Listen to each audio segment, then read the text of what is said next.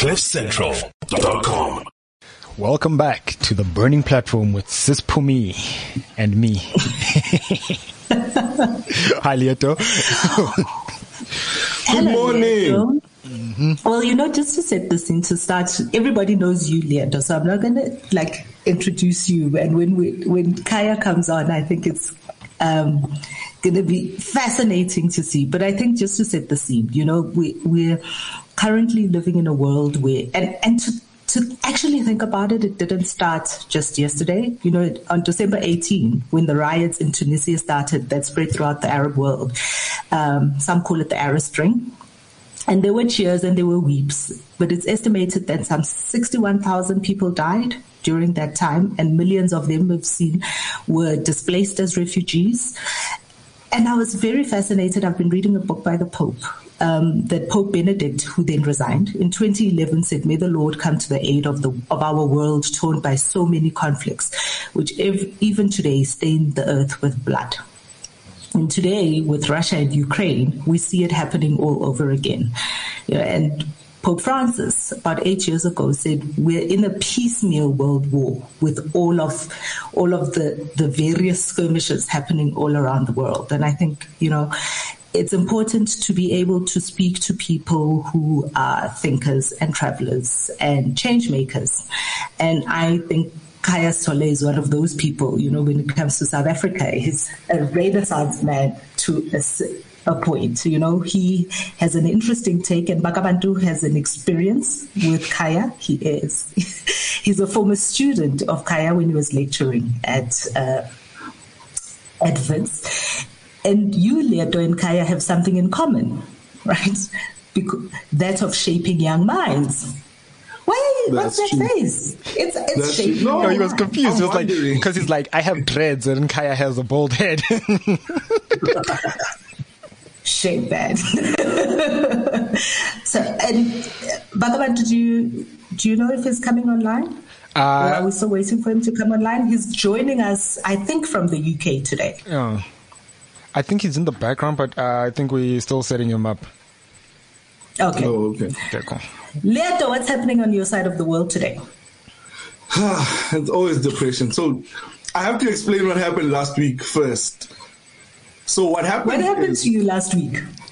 So what happens is whenever there's load shedding or power outage, people steal cables.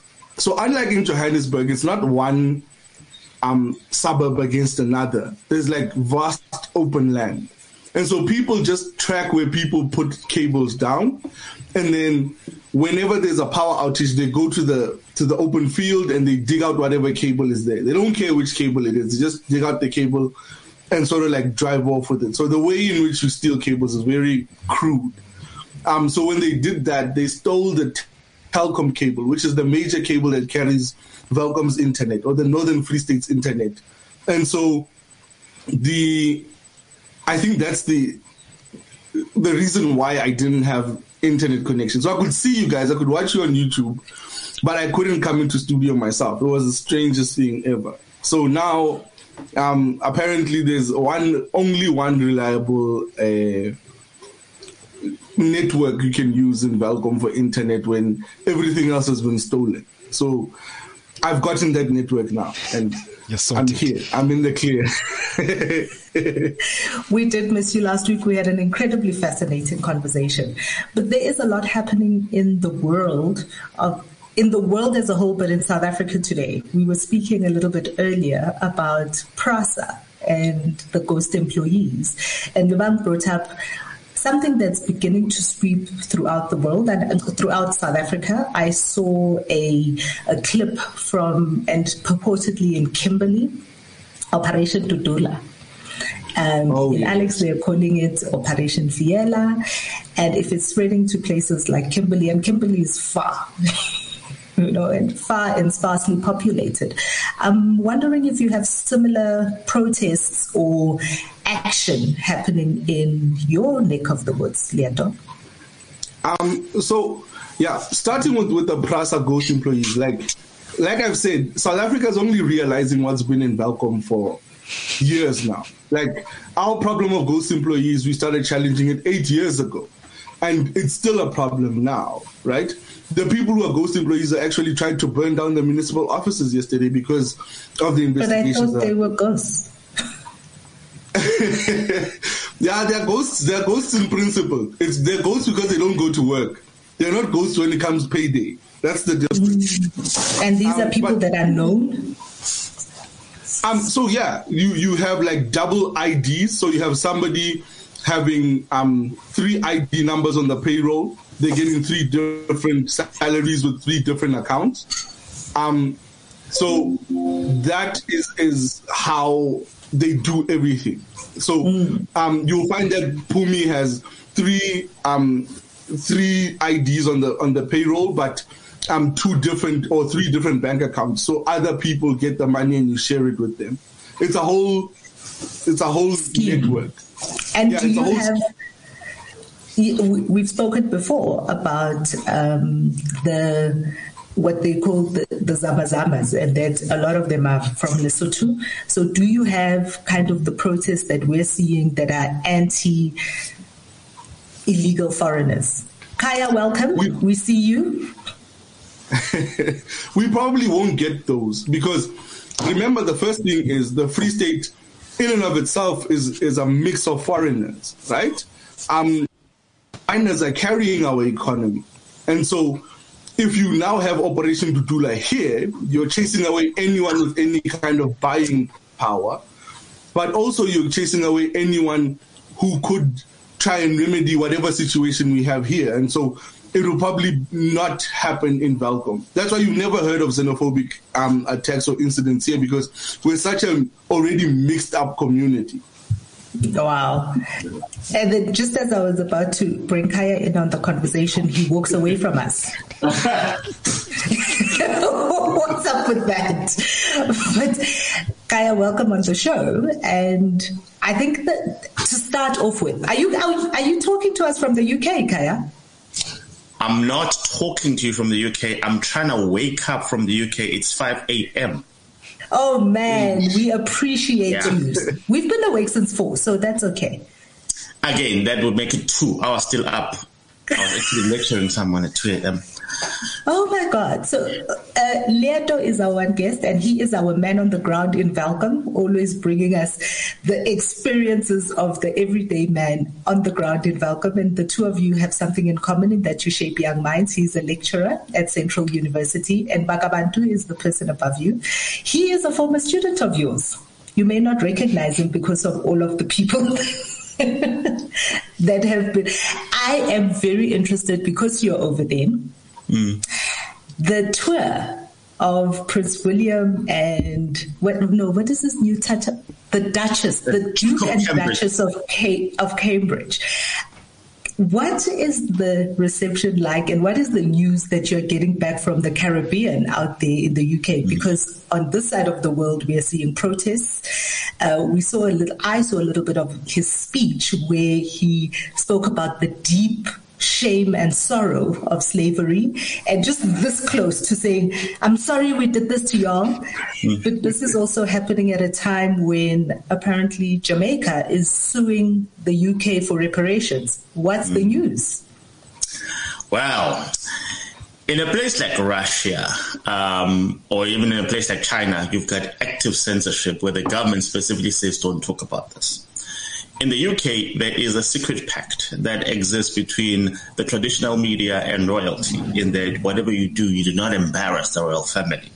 It's been remarkably awkward because now, obviously, all of a sudden, there's a PR disaster going on in the Caribbean in a remarkably important year here. It is the Jubilee year, which simply means that this whole year is actually dedicated to one weekend that's going to happen sometime in June, where we're going to spend the whole week celebrating the fact that Queen Elizabeth refuses to go anywhere. So she's been on the throne since 1952, which is when her father died. Ironically, she was in Kenya on holiday when her father died under another colony. So they seem to have been stuck with this problem for the past 70 years.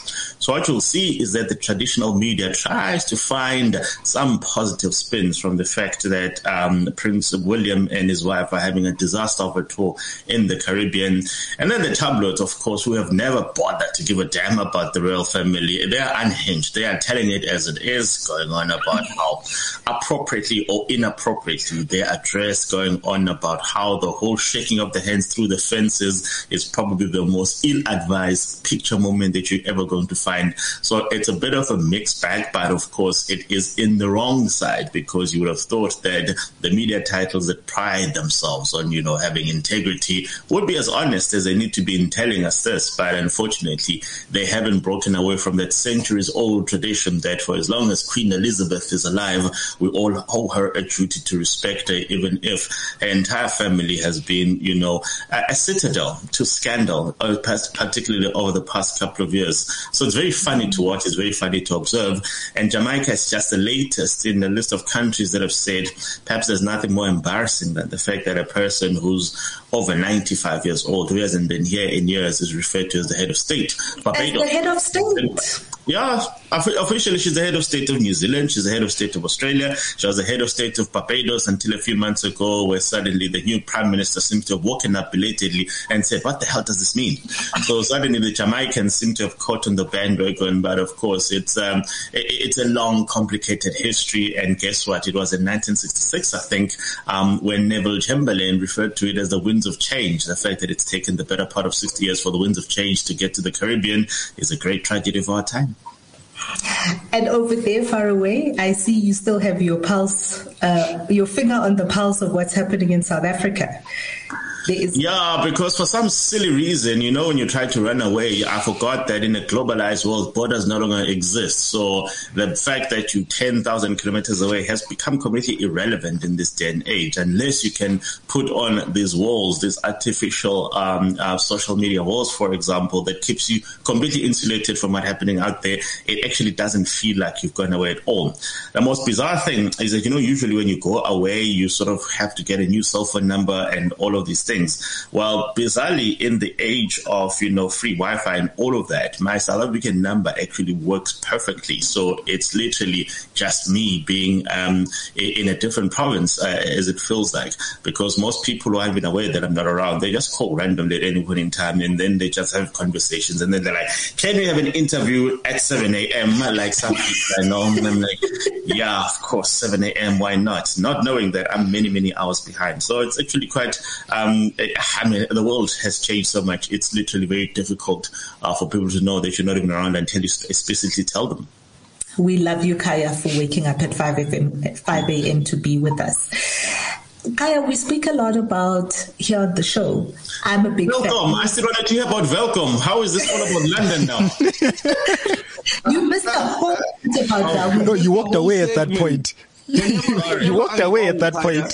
No. You mentioned xenophobia, and guess what? I'm a foreign in a foreign country, so of course, for me, that has particular sensitivities at this point in time. The whole idea of they're going to get you. Will I be a victim? Operation Gudula. You never know.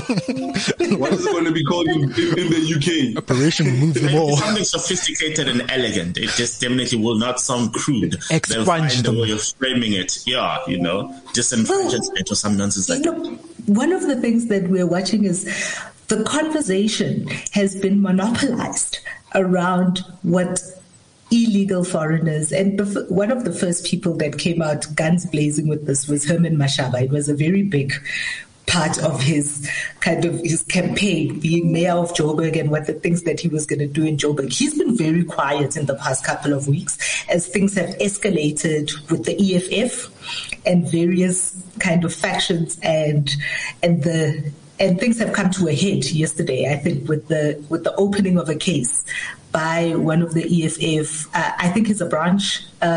He's a branch chairperson. And it's been very fascinating to watch. What is your take on what's happening and where is it going to?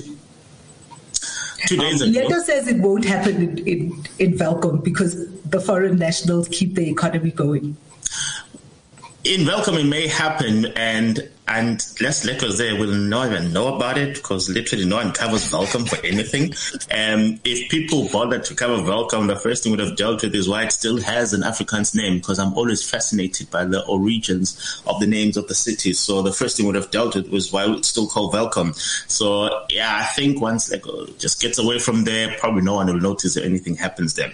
But quite interestingly, I've always had a very different take on this whole illegal immigration versus xenophobia question.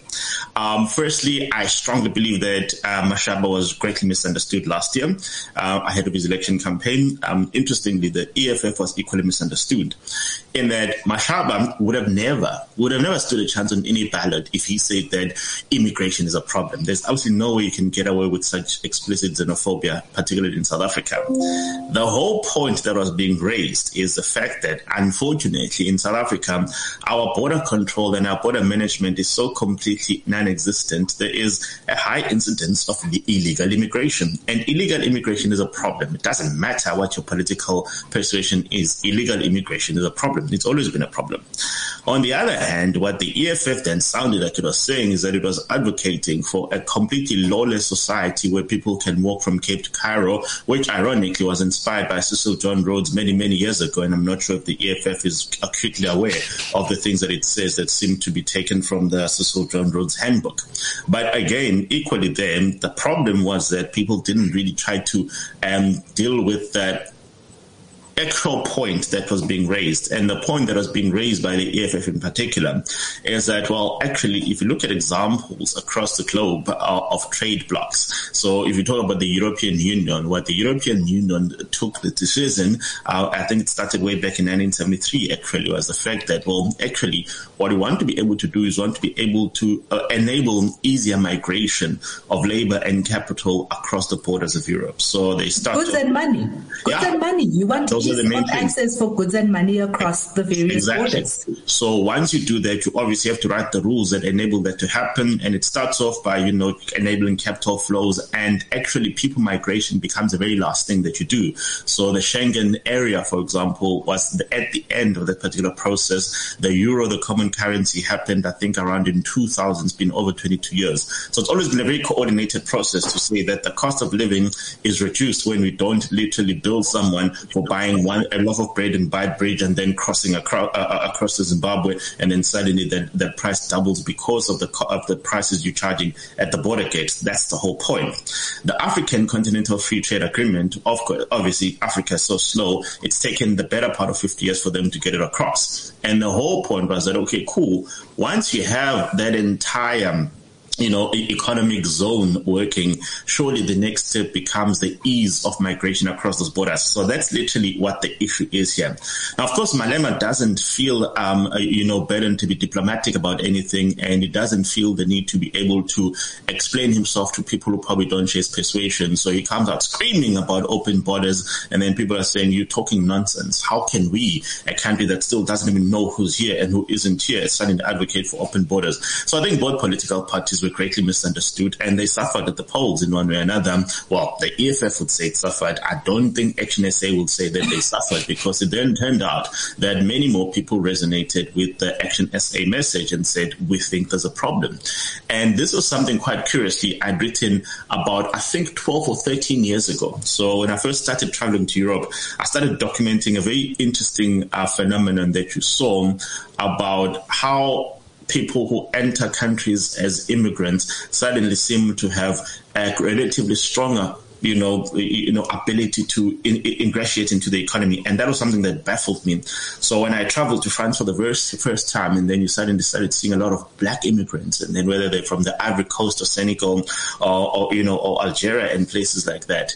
And, you go to all these places where there is, ironically, as a consequence of colonial history, where people feel that those places are where they need to go. And the point that was being raised then is that in all these other countries, those minorities, when they arrive, they literally have got nothing to work with. They've got nothing that validates their presence in that economy. So you found that their ability to hustle their way was much stronger than what you're seeing in being, evidenced by South Africans, for example. So you saw those people starting shops and, running those particular parts of the economy in manners that made you think, wait, it looks like these people actually seem to have an idea of what needs to be done here. So that was the contrast. And then you looked at South Africans, where South African citizens just felt that, actually things are not working the way that they were. And I was fascinated by why, if you go to these European countries, the immigrants out there seem to be actually trying to occupy a particular economic space. And guess what? In South Africa, you saw the incidence of that, where suddenly we say that, but all these people who are foreigners, why do they have these plaza shops and we don't? And that's a replica of what you actually see across the globe, because what they do is that when they get there, they've got no access to any of the social services, to any of the economic systems. So what they then start doing is that they try to find parts of the economic value chain that are accessible. And parts of the economic value chain that are accessible are the informal aspects of the economic value chain, which is what you will see here. So when you come to, even France is always a good example, because I think it's always very interesting, the contrast. So we see these places where suddenly it feels like I'm in the hood, for example. So those access to those accessible parts of the economic value chain, that's where they find their space, and then that's where they make things thrive. So in South Africa, when you then hear that people say, oh, the Somalians and the Pakistanis and all of this are running these particular parts of the economy, it's because that's the accessible part, and that's where they become visible. You suddenly then discover that those same immigrants then struggle to move up the labor value chain or the economic value chain, because suddenly if you're trying to run a bank, then the question of, where's the documentation, where are the skills and all of these things. So it's much easier for them to penetrate that side. The problem that's uniquely South African, unfortunately, is that unlike a place like France, for example, where the citizens of the country themselves probably have got much greater penetration on the formal parts of the economy, the contestation in high unemployment is precisely at that bottom end of the economic value chain. So South Africans find themselves being displaced by foreigners, or even if they're not displaced, because mathematically not being displaced, the view is that, wait, hold on, perhaps it is undesirable for even one foreign shopkeeper to thrive when there is one South African citizen who's unemployed. So mathematically, we're not being displaced, but unfortunately, there are far too many incidences of people looking around and saying, actually, as far as I'm concerned, the reason I don't have a job is this. So it happened twice in the world. So it happened with Brexit and it happened with Trump. So I've actually done some research on why Trump and Brexit happened. And when Brexit was about to happen, everybody that I spoke to said, it's never going to happen. And it then turned out, I was one of those people. I was sitting here on my couch as they were counting the votes. I went to bed and woke up and Brexit had happened. I was blown away. Yeah. Similarly with Trump, I remember I was at the JSC when the votes were being counted in 2016. So the question that I then started asking when I then traveled to the UK after Brexit, I haven't been to the US since Trump happened, because I just didn't know if I was able to get out or even get in.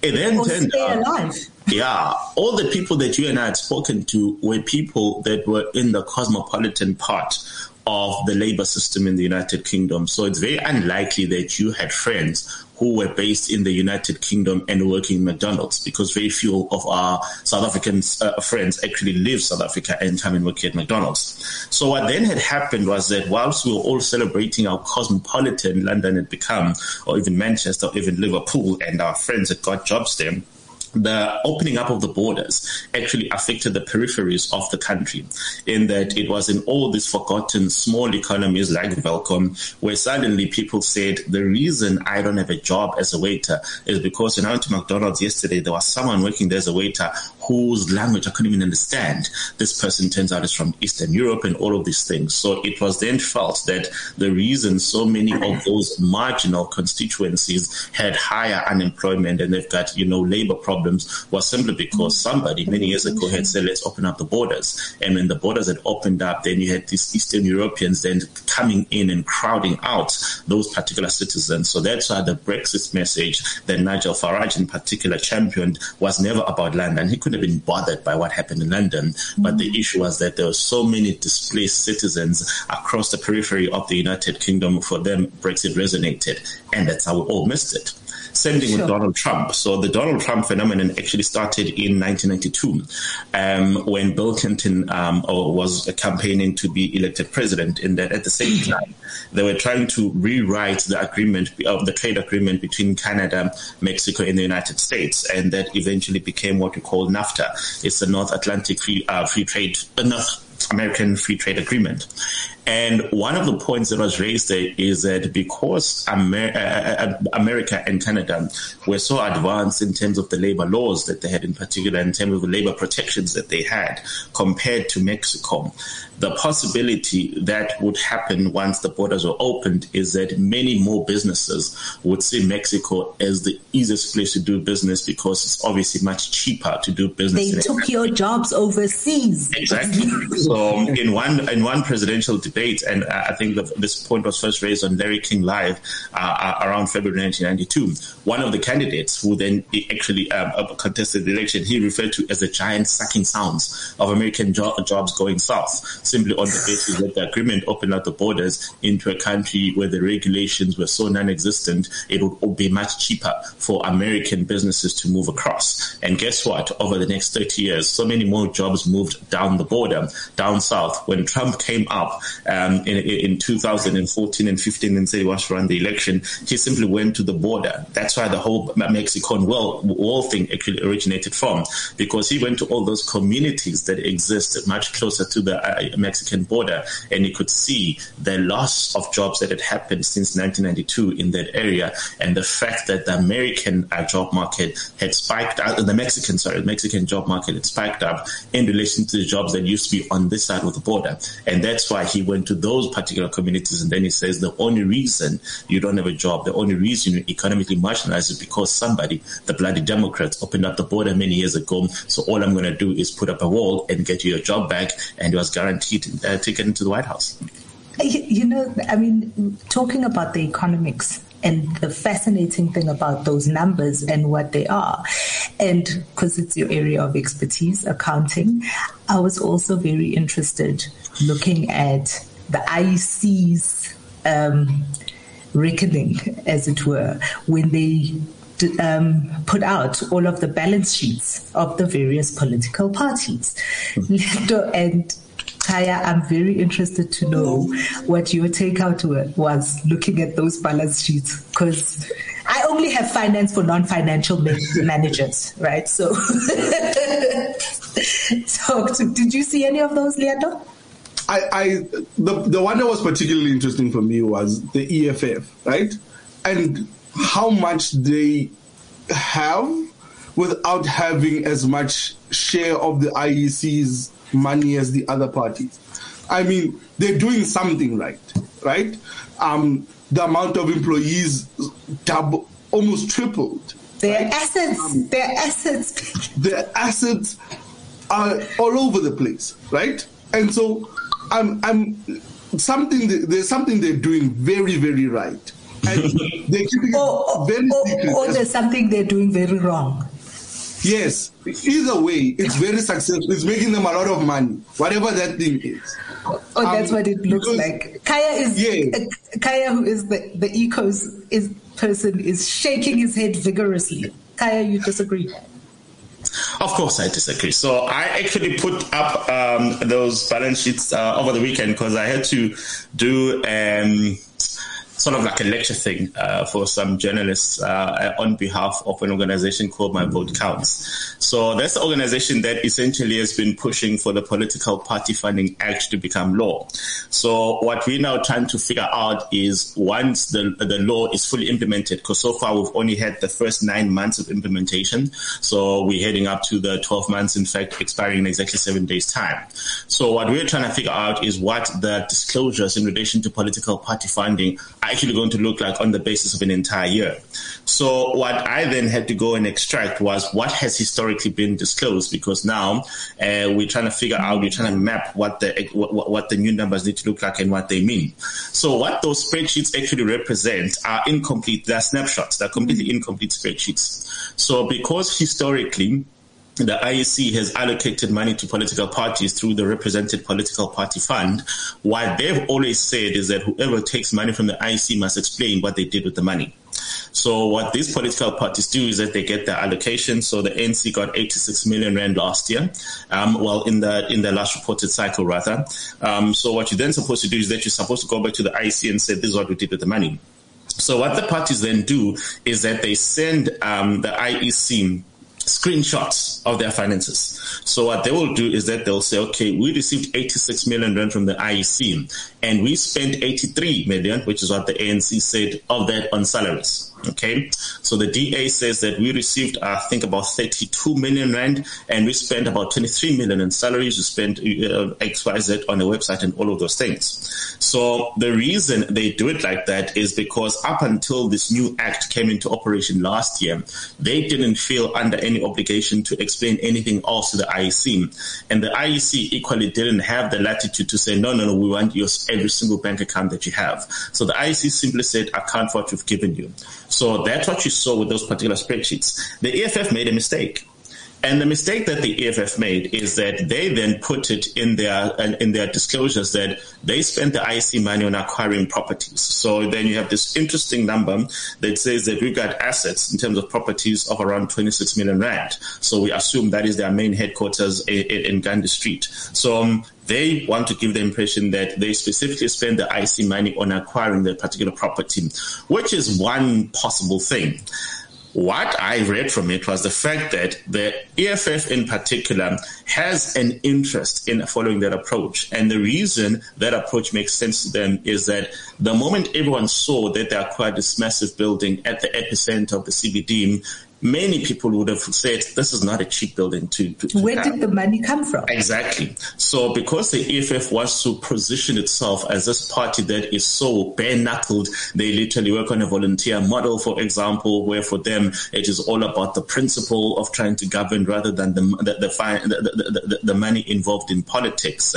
It made sense for them to be able to say that should anyone ask about where we acquired this one single most expensive item, we can clearly say that this came from the public, it came from public funds, so there's absolutely no need for us to explain anything else. Because if the EFF had said that, oh, no, we use the IEC funding to fund salaries, for example, they receive about 19 million rand a year, and somebody had worked out that the cost of their property is 25 million, the most obvious and the most immediate question would be to say, wait, hold on, for a party like this one that seems to project this particular image to the public, where did you get the 25 million rand in order to finance your property, plant and equipment? And the EFF is better served by saying, no, we got it from you. So therefore, none of you can ask a question of where the money came from.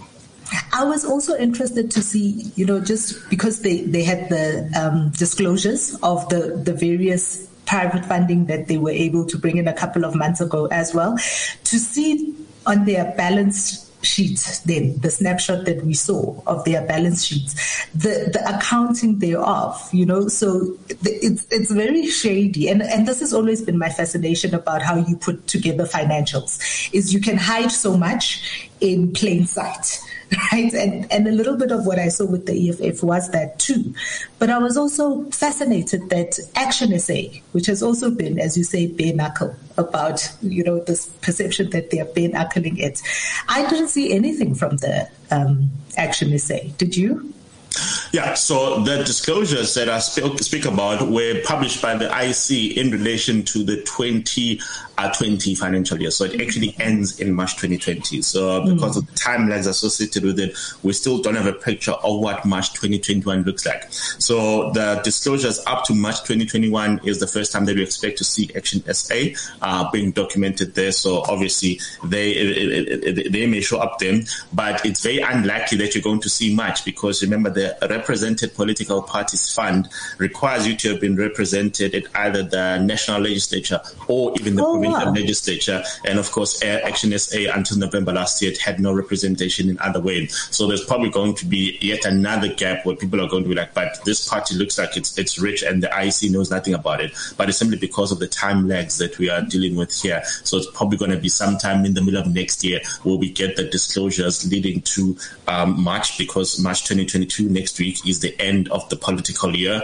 So therefore, only then will we then see insight into Action SA. But even then, it probably won't be much because the IEC hasn't really given them anything. So in relation to the disclosures we saw, there's nothing to compare. The closest you're going to get is in the new disclosures, which are the ones relating to tell us everything that went into your bank account.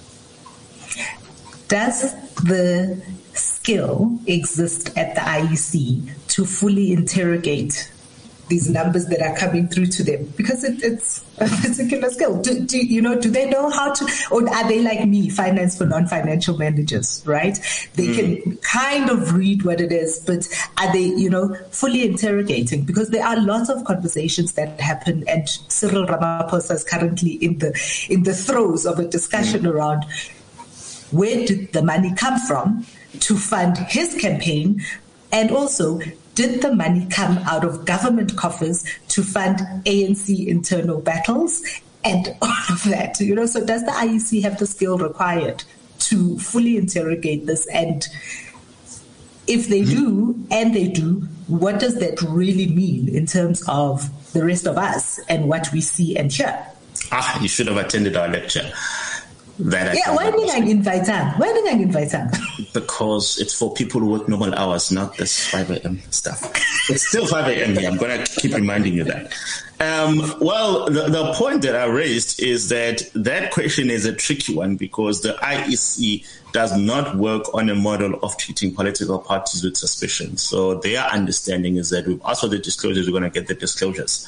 The questions that you are asking are forensic in approach, and the forensic approach always works on the premise that I've got something to find. There is something that is wrong. Exactly. So the IEC doesn't work on that premise.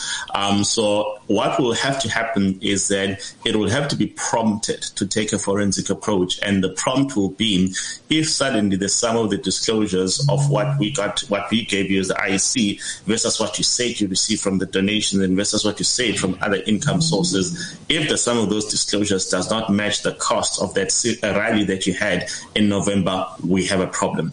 Only then will the IEC even entertain this idea of a forensic hat to say, we think your disclosures are inadequate or inaccurate. So that's the only time that you're going to get them.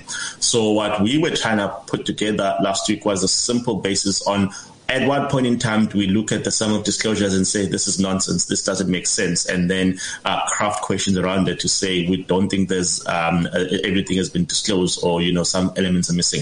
So it's actually going to be initiated outside of the IEC, because the IEC has taken the approach that we are working on a bona fide basis with the political parties. They are going to be as honest, and of course they're going to say that they've been audited. So if their auditors are saying that this is the state of affairs, the IEC going to have to start with as a premise. It is only in instances of clear misrepresentation where you suspect they will be prompted to then say, wait, hold on, this just doesn't make sense. And only then we'll be able to deliberate on the forensic aspects of it.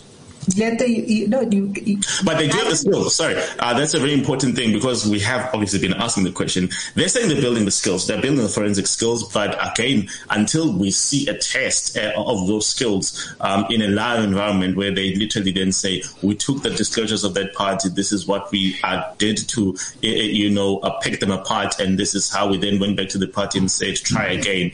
Only then we will know how strong or how useful those skills are, but they're definitely putting them together actually. Leto, you mustn't let me monopolize this conversation, because I have many things that I would love to talk to Khaya about. So you can jump in anytime if you've got a question. Yeah. The first thing is, also I was also thinking about that. Like, so to what end? So what if, let's say, Party A does mess up to a point that we're like, okay, this is clearly like a flagrant disregard for any sort of proper accounting rules, right? Or anything an auditor would actually see as something wrong. To what end would it go to? Like, to what degree? Because it's also like uncharted territory. But the other thing is, I wanted to ask Khaya about his article with Russia and South Africa fence sitting, right? And my one question I keep going over in my head is, does the ANC government have any other position to take on Russia or China or Cuba, for instance, other than fence sitting, when it's a conflict or a problem that they raise? Because it seems like in this Russia-Ukraine situation, our only play, or the only play the ANC had, was to fence sit and not overtly go against Russia, which would look like also obviously going for the US. So what do you think about that, Khaya? I think I've tweeted this before, that, South Africa won the 1996 African Cup of Nations. Do you remember that? Yeah, I remember that. Well, we didn't. Nelson Mandela won the African Cup of Nations. So it is 1995. The government of Sani Abacha in Nigeria is in this habit of killing activists who piss it off. So Ken Saro-Wiwa has a problem against, ironically, what Shell is doing in Nigeria. So he comes out and says, we've got a problem. So just like Gwede Mantashe would many years later champion the cause of Shell against communities, Ken Saro-Wiwa was doing the opposite, and the government of Nigeria then decides to assassinate him. And Nelson Mandela breaks the code, because the code that existed amongst AU leaders is that whatever you do not ever find fault in your fellow leaders. So that's why African leaders are not in the habit of calling each other out. So they don't call each other out. Exactly. So Nelson Mandela comes out and said, it's nonsense what has happened in Nigeria. The assassination of Ken Saro was a problem. And it became such a diplomatic crisis. The Nigerian government refused to send its soccer team to play in South Africa, the African Cup of Nations in 1990. This is one of the best teams in the continent. And that's the only reason we ever won the African Cup of Nations. I didn't remember that the Super Eagles were that's what happened. You ban Nigeria and then you win. I remember that. So that's why we've never won it since, because we haven't had a diplomatic crisis at the same level. The key problem here is that South Africa cannot, on the one hand, be allowed to get away with this idea of being the world's moral conscience, because we're the ones that always remind the world on why what's happening in Palestine in particular is so problematic, because we always tell people we've been through this. We know how bad it is. We know exactly what the scale of this human crisis is. So on the one hand, we are the country that has put that position that we're always going to stand on the side of the small man, of the marginalized. That's what informs our position on the Sahrawi people. That's how it informs our position on the Palestinian-Israel conflict. And so in this particular instance, it is not open to South Africa to say, well, a country may have been invaded, but because we're friends with the invaders, suddenly we're going to go and sit on the fence. South Africa doesn't sit on the fence. South Africa takes principal views. That's why we can say that actually, ironically, we want to support Cuba, because we are saying that even though part of the reason the Cuban economy is always in doldrums is because of, the sanctions implemented by the United States, we are going to help the Cubans, because we understand that actually the sanctions have got an adverse effect on that particular country. So if you're willing to tell the United States to go and jump and still offer humanitarian assistance to Cuba of $50 million in its latest iteration, you're not going to be famous you're not going to be known as a country that sits on the fence until you get to an instance where you specifically decide to depart from what the world has come to understand about you and say, this is what we want to do. So it's a cop-out by this particular administration. It's a cop-out by this particular government, and it's them feeling that they're protecting their international interests, whatever that means. So that's literally where we find ourselves. And for me, the greatest tragedy is that, whenever you see people who are adamant that we must support Putin, for example, they always go back to this thing that we're part of the BRICS nation. Guys, there's no such thing as a BRICS.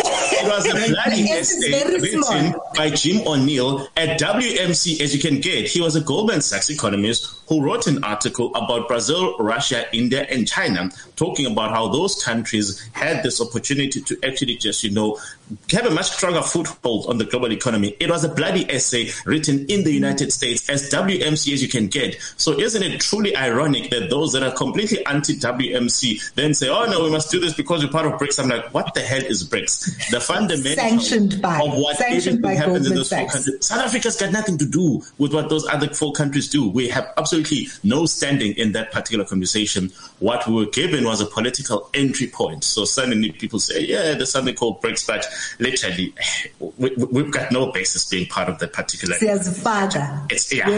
impose itself. And the irony is that it was a white man, Jim O'Neill, who imposed us there, and suddenly all of those that are like, yeah, you must do this and must support that, have forgotten that the only reason we're even having the conversation is because a capitalist from Goldman Sachs told us that he's writing an essay, and then we imposed ourselves in it. So the issue of skills, speaking about kind of the economists and the people who make these kinds of pronouncements, and skills, which is something South Africans love to complain about. We don't have the skills base. Khaya, you have a very interesting journey in terms of building a skills base, particularly in the chartered accountancy world. And I love your approach, because on the surface of it, Khaya is, a guy from the middle of nowhere. A little village in At least it was not welcome, but it was, middle of nowhere. Oh, wow. What? And you yourself have a background that is a very typical South African background, where you've had to scrounge and scratch and get to where you have gotten to by, your own pulling yourself up by bootstraps and being helped along by various individuals, and yet you set yourself a challenge to affect and change a particular space in the chartered accountancy world. Please tell us a little bit about that and why you did it and how you did it. I wish it could have been in the sciences, things like medicine, maybe things that make a difference. Accountants are known for just documenting what other people have done rather than changing things. So it's an awkward profession. Look, it was bizarre. It all happened in Facebook. So someone writes on my wall to say, oh yeah, we've got a problem. All the black people failed. I was like, you're talking nonsense. And this was around November 2010. So I got fascinated by that. I was like, oh, what do you mean all the black people failed? I was like, it just doesn't make sense for any university in the country to have zero pass rate for black people when there had been 800 of us when I started in first year. So that's actually just initiated it. And then I was like, oh, okay, cool. Let me try and see what this thing is all about. And then I started reading it, and then I was like, oh, actually, I think this can be fixed. So that's what actually prompted the initial foray into academia. I had taken an interest in it before, but it had never been very lucrative. It still isn't very lucrative, so I never thought I'd go back there for a long term. So 2010 happens, and then someone writes on my Facebook wall, and then I'm like, okay, cool, let me try and go and fix this. So then I started in 2011, and then I got stuck. It's been 11 years now, and it just looked quite interesting how I felt it was relatively easy to actually solve the big crisis, because you really had to. All that was needed was a very intimate understanding of what the issues were, and even more intimate understanding of what the system was, and then this idea of what you wanted the outcomes to be. So you just map those three elements together, and then you work on it every single day. It's actually much easier to run. The problem, of course, is that I always say that my great regret is that it became something that I did rather than something that the system did. Because as I said, I don't think the country's greatest crisis was a lack of accountants at any point in time. There are far greater needs in other skill sets, but because I'm not part of those ecosystems, I wouldn't know where to start. So it always feels like it became a bit of a gamble in relation to a particular profession rather than a universal fix of the system at large, which is what the politicians and the policymakers are supposed to be doing, but they're clearly unreally committed to doing that. So they're not committed to doing that. And this is why, I very strongly feel that it's going to take individuals starting and bringing along a whole lot of other individuals to get systemic changes. Yeah. The one interesting part is that in spite of all the work that I do, I strongly disagree with the idea of the South African bursaries model, for example.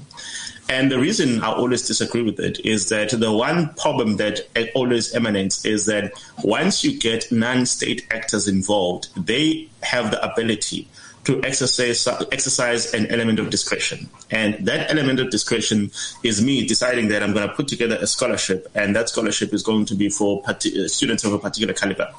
And what will then happen is that I will then select those particular students that I feel need to be part of this particular program. And of course, they're going to stand a much better chance of succeeding.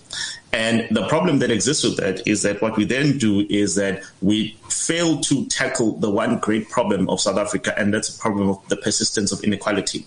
So what we're then seeing happening is that that inequality dimension is now being replicated amongst even black societies. So I particularly went to a school in rural KZN many, many years ago, and I was one of the students that used to be accused of being a top achiever by the teachers. So that worked well. And then at some point in time, we had this corporate entity that came through to that particular village, and then it says, we want the brightest kids that you have. And then they all gave us scholarships, and then we went off to Model C schools. And then many, many years later, about 10 or 15 years later, when I went to revisit that particular community, and then I looked around at the people that I'd been in class with, and most of them hadn't just gone very far. And the question that started haunting me was to say, well, actually, what exactly was the benefit of us taking the people that used to be of great assistance to their own peers, because we used to teach them maths and all of that stuff. In fact, I started writing grade 10 maths papers, and I was still in grade 8. So I was helping the grade 10s when I was in grade 8. Yeah, because we mostly learn through peers, right? Yeah, exactly. So what that system then did is that it took out those peers that were actually lifting up everybody else, and then it completely disengaged them from the system. So then the system at large remained largely idle. So then you go back and then you say, yeah, in fact, there were 5 of us that were taken by that first cohort. And then you say, okay, so all the 5 of us are going to be able to drive into this particular community in our Range Rovers, but then what are we driving into? Because now suddenly what we've seen is that there's a new manifestation of inequality. There's the 5 of us that are plucked out, and then the 60 or 70 classmates of ours that were left behind and have been left behind for many, many years, and now there's an intergenerational effect of that. So I'm not a fan of these discretionary models. The state is always best suited to allocate resources equitably across different parts of the population. So the one example that we saw, and this is what we used to fight during Fees Must Fall, in that I still think the NSFAS model is completely stupid. It's the dumbest thing that you'll ever see. Makes no sense. Because what happens is that the big corporates, they go and sponsor the smartest students. The smartest students are the ones that actually will get through it without any form of intervention, because the reason you're investing in them is because you're like, that's a winner. That's horse is going to win, right? And then we allow these corporates to come back and say, no, our bursary program is perfect, because I'm like, no, it isn't. You took candidates that had been so well prepared, surprisingly, by the basic education system. They were always going to thrive at UCT. So you actually didn't make a change. What you did is that with the resources that you could have had, you failed to deal with the larger population of students whose basic education experience had been so compromised, they don't stand a chance at UCT unless somebody assists them. And it is those students that we then burden with the loan system, knowing very well that their pass rates are much lower. So what you then have is that people that are poor get trapped into the loan system. Most of them, the data in front of us tells us that they're not going to survive the system. So therefore, those that are born poor are then condemned into intergenerational poverty by the bloody state itself. And then the people that get out of the system and that get access into the economic labor chain are the ones that were the smarter ones. So now there's this new manifestation of inequality. And that's where the clever blacks came from, as my homeboy from Ghana once called all of us. Hey, dude, I absolutely. So 11 years later, how many CAs do you have on your spreadsheet? Well, I think something weird happened is that somebody said that we need to create a spreadsheet for London, because since I've been here, every weekend I've been meeting up with so many of them that now live here. I was like, I didn't know so many of you people had ran out from the country. So even this coming weekend, we're having a reunion with a completely separate group, around 20. So even if we deal the London spreadsheet, it is probably around 120 in the UK right now from that spreadsheet. The universal spreadsheet, it keeps expanding, and sometimes I forget. So a couple of months ago, no, it's actually 6 weeks ago, I go to Rockets because it was the day of the board exam results. So I go to Rockets and, we're celebrating. So some people, you treat you like we had Rockets, and then somebody comes and then this person says, we first met in 2011. I'm like, oh, okay. It's been 11 years. It's like, yeah, that's how long the journey is. So obviously a person like that, at some point in time, I would have forgotten that actually, I once met this person 11 years ago. They said this is what they wanted to do, and then they tell you their journey. So sometimes you actually discover many years later that, somebody says, oh yeah, by the way, I see my name is missing, and this is the story. I was like, oh, okay, cool. Wow. I arrived here in London a couple of weeks ago, and unfortunately, I don't remember everybody, granularly. So someone says, no, it was this year in 2016. I attended this class. This is what you said. This is how we got here, and here I am. And that's the first time that I've had the conversation with the person, because she used to be part of like 600 people and all of that. So there's a lot. So officially, the spreadsheet is standing at around 600, but I keep getting told that the spreadsheet is incomplete because there's some people that I haven't documented. 600 lives you've changed. That's amazing. And do you have a system where exponential growth, right? That's what we also learn there by accounting and economics, that's where the power is, right? Is in the exponential growth. So do you have a system where those individuals, those 600 odd individuals, are themselves paying it forward, as it were? Well, we're being failed by the bigger system, because the best place to do this is in academia, and academia is the one place where they don't get paid. So it's remarkably difficult for me to convince all of them to go back into academia. And I always tell the story of the most bizarre thing that happened when I started teaching. I moved back to KZN, and I had relatives in KZN. KZN, somebody just used to stumble upon a hill and say, I think we could put a couple of houses here. So ridiculously, badly planned. A place like Lamontville, it's like a monumental disaster. I have absolutely no idea how anyone thought people would live in a place like that. So I have no idea how they park their cars. That's the point. The level of clutch control you have to have in order to drive out of your driveway, and mostly in reverse.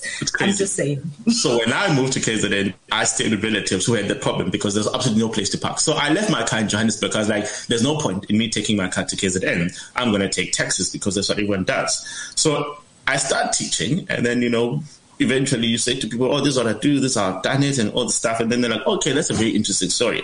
Until one of them one day finds me in a taxi. Then they go back to class, they're like, nah, this can't be. This is nonsense. It's not possible. And if it is possible, that's not the profession that I want to be in. They're like, you can't say you're that and then take a taxi with us. I'm like, are you actually serious? And there's a thing about lecturers and taxis. That's the same thing I get over here. And the cheapest mode of transport in Welcome is a taxi. It's 13 Rand for a taxi anyway. And me being an accountant, of course, that was for me. I'm like, why the hell am I going to spend hundreds of thousands of rand when there's a form of transport that's cheap and accessible? But apparently that wasn't going to fly. So I ended up having to buy a car. Well, this has been an incredibly fascinating conversation and very enlightening. And I hope that the listeners had the same. And I think this is a perfect note to end this conversation. There's a message here from Sanele Nkosi who says, Khaya is a gem, touched my life since 2012 while on my journey to CA. More power to you, brother. So thank you for waking up. Very well. It was in my honest class of 2012. Yeah. Sanele is one of our regulars. Thank you, Sanele, for sharing that with us. Khaya, thank you for waking up at 5 a.m. to be with us. Leato, you didn't say much today, and I suspected this is what you were going to do when we were WhatsApping and talking about this particular show. So I'm devastated you didn't say a lot today. No, I'm such a huge fan of Khaya, so I know him through friends, and I've heard about his legendary conversations. So this was my opportunity to listen. His views are so great because they're so different from mine, right? I develop my own views, and whenever I hear him or see his tweets, he's always got a new, fresh approach, and I'm always keen for people who have these fresh approaches that I don't necessarily see. And it was a pleasure listening to him. Khaya, you have a funny Twitter account and Facebook account. Please tell the people what it is so they can follow, like, and subscribe. It's at Koruska Khaya, Koruskakaya. That's on Twitter. I'm not sure if anyone is still on Facebook, but if you're still there, I still don't know what you're doing there. It's at Khaya Sithole. You're even welcome, brother. I really think that you're gonna have to be forgiven for a lot of those sins. So yeah, those are the two. I also occasionally tap into Instagram, but dear God, the narcissism that happens there, don't bother. Khaya Sithole, thank you for being a blessing to all those 600 people and more. And thank you for blessing us with your presence here today. So everybody, I hope you enjoyed this conversation, and happy Thursday. Happy Puza Thursday, everybody said. So go out there and be great. Thank you. Bye. CliffCentral.com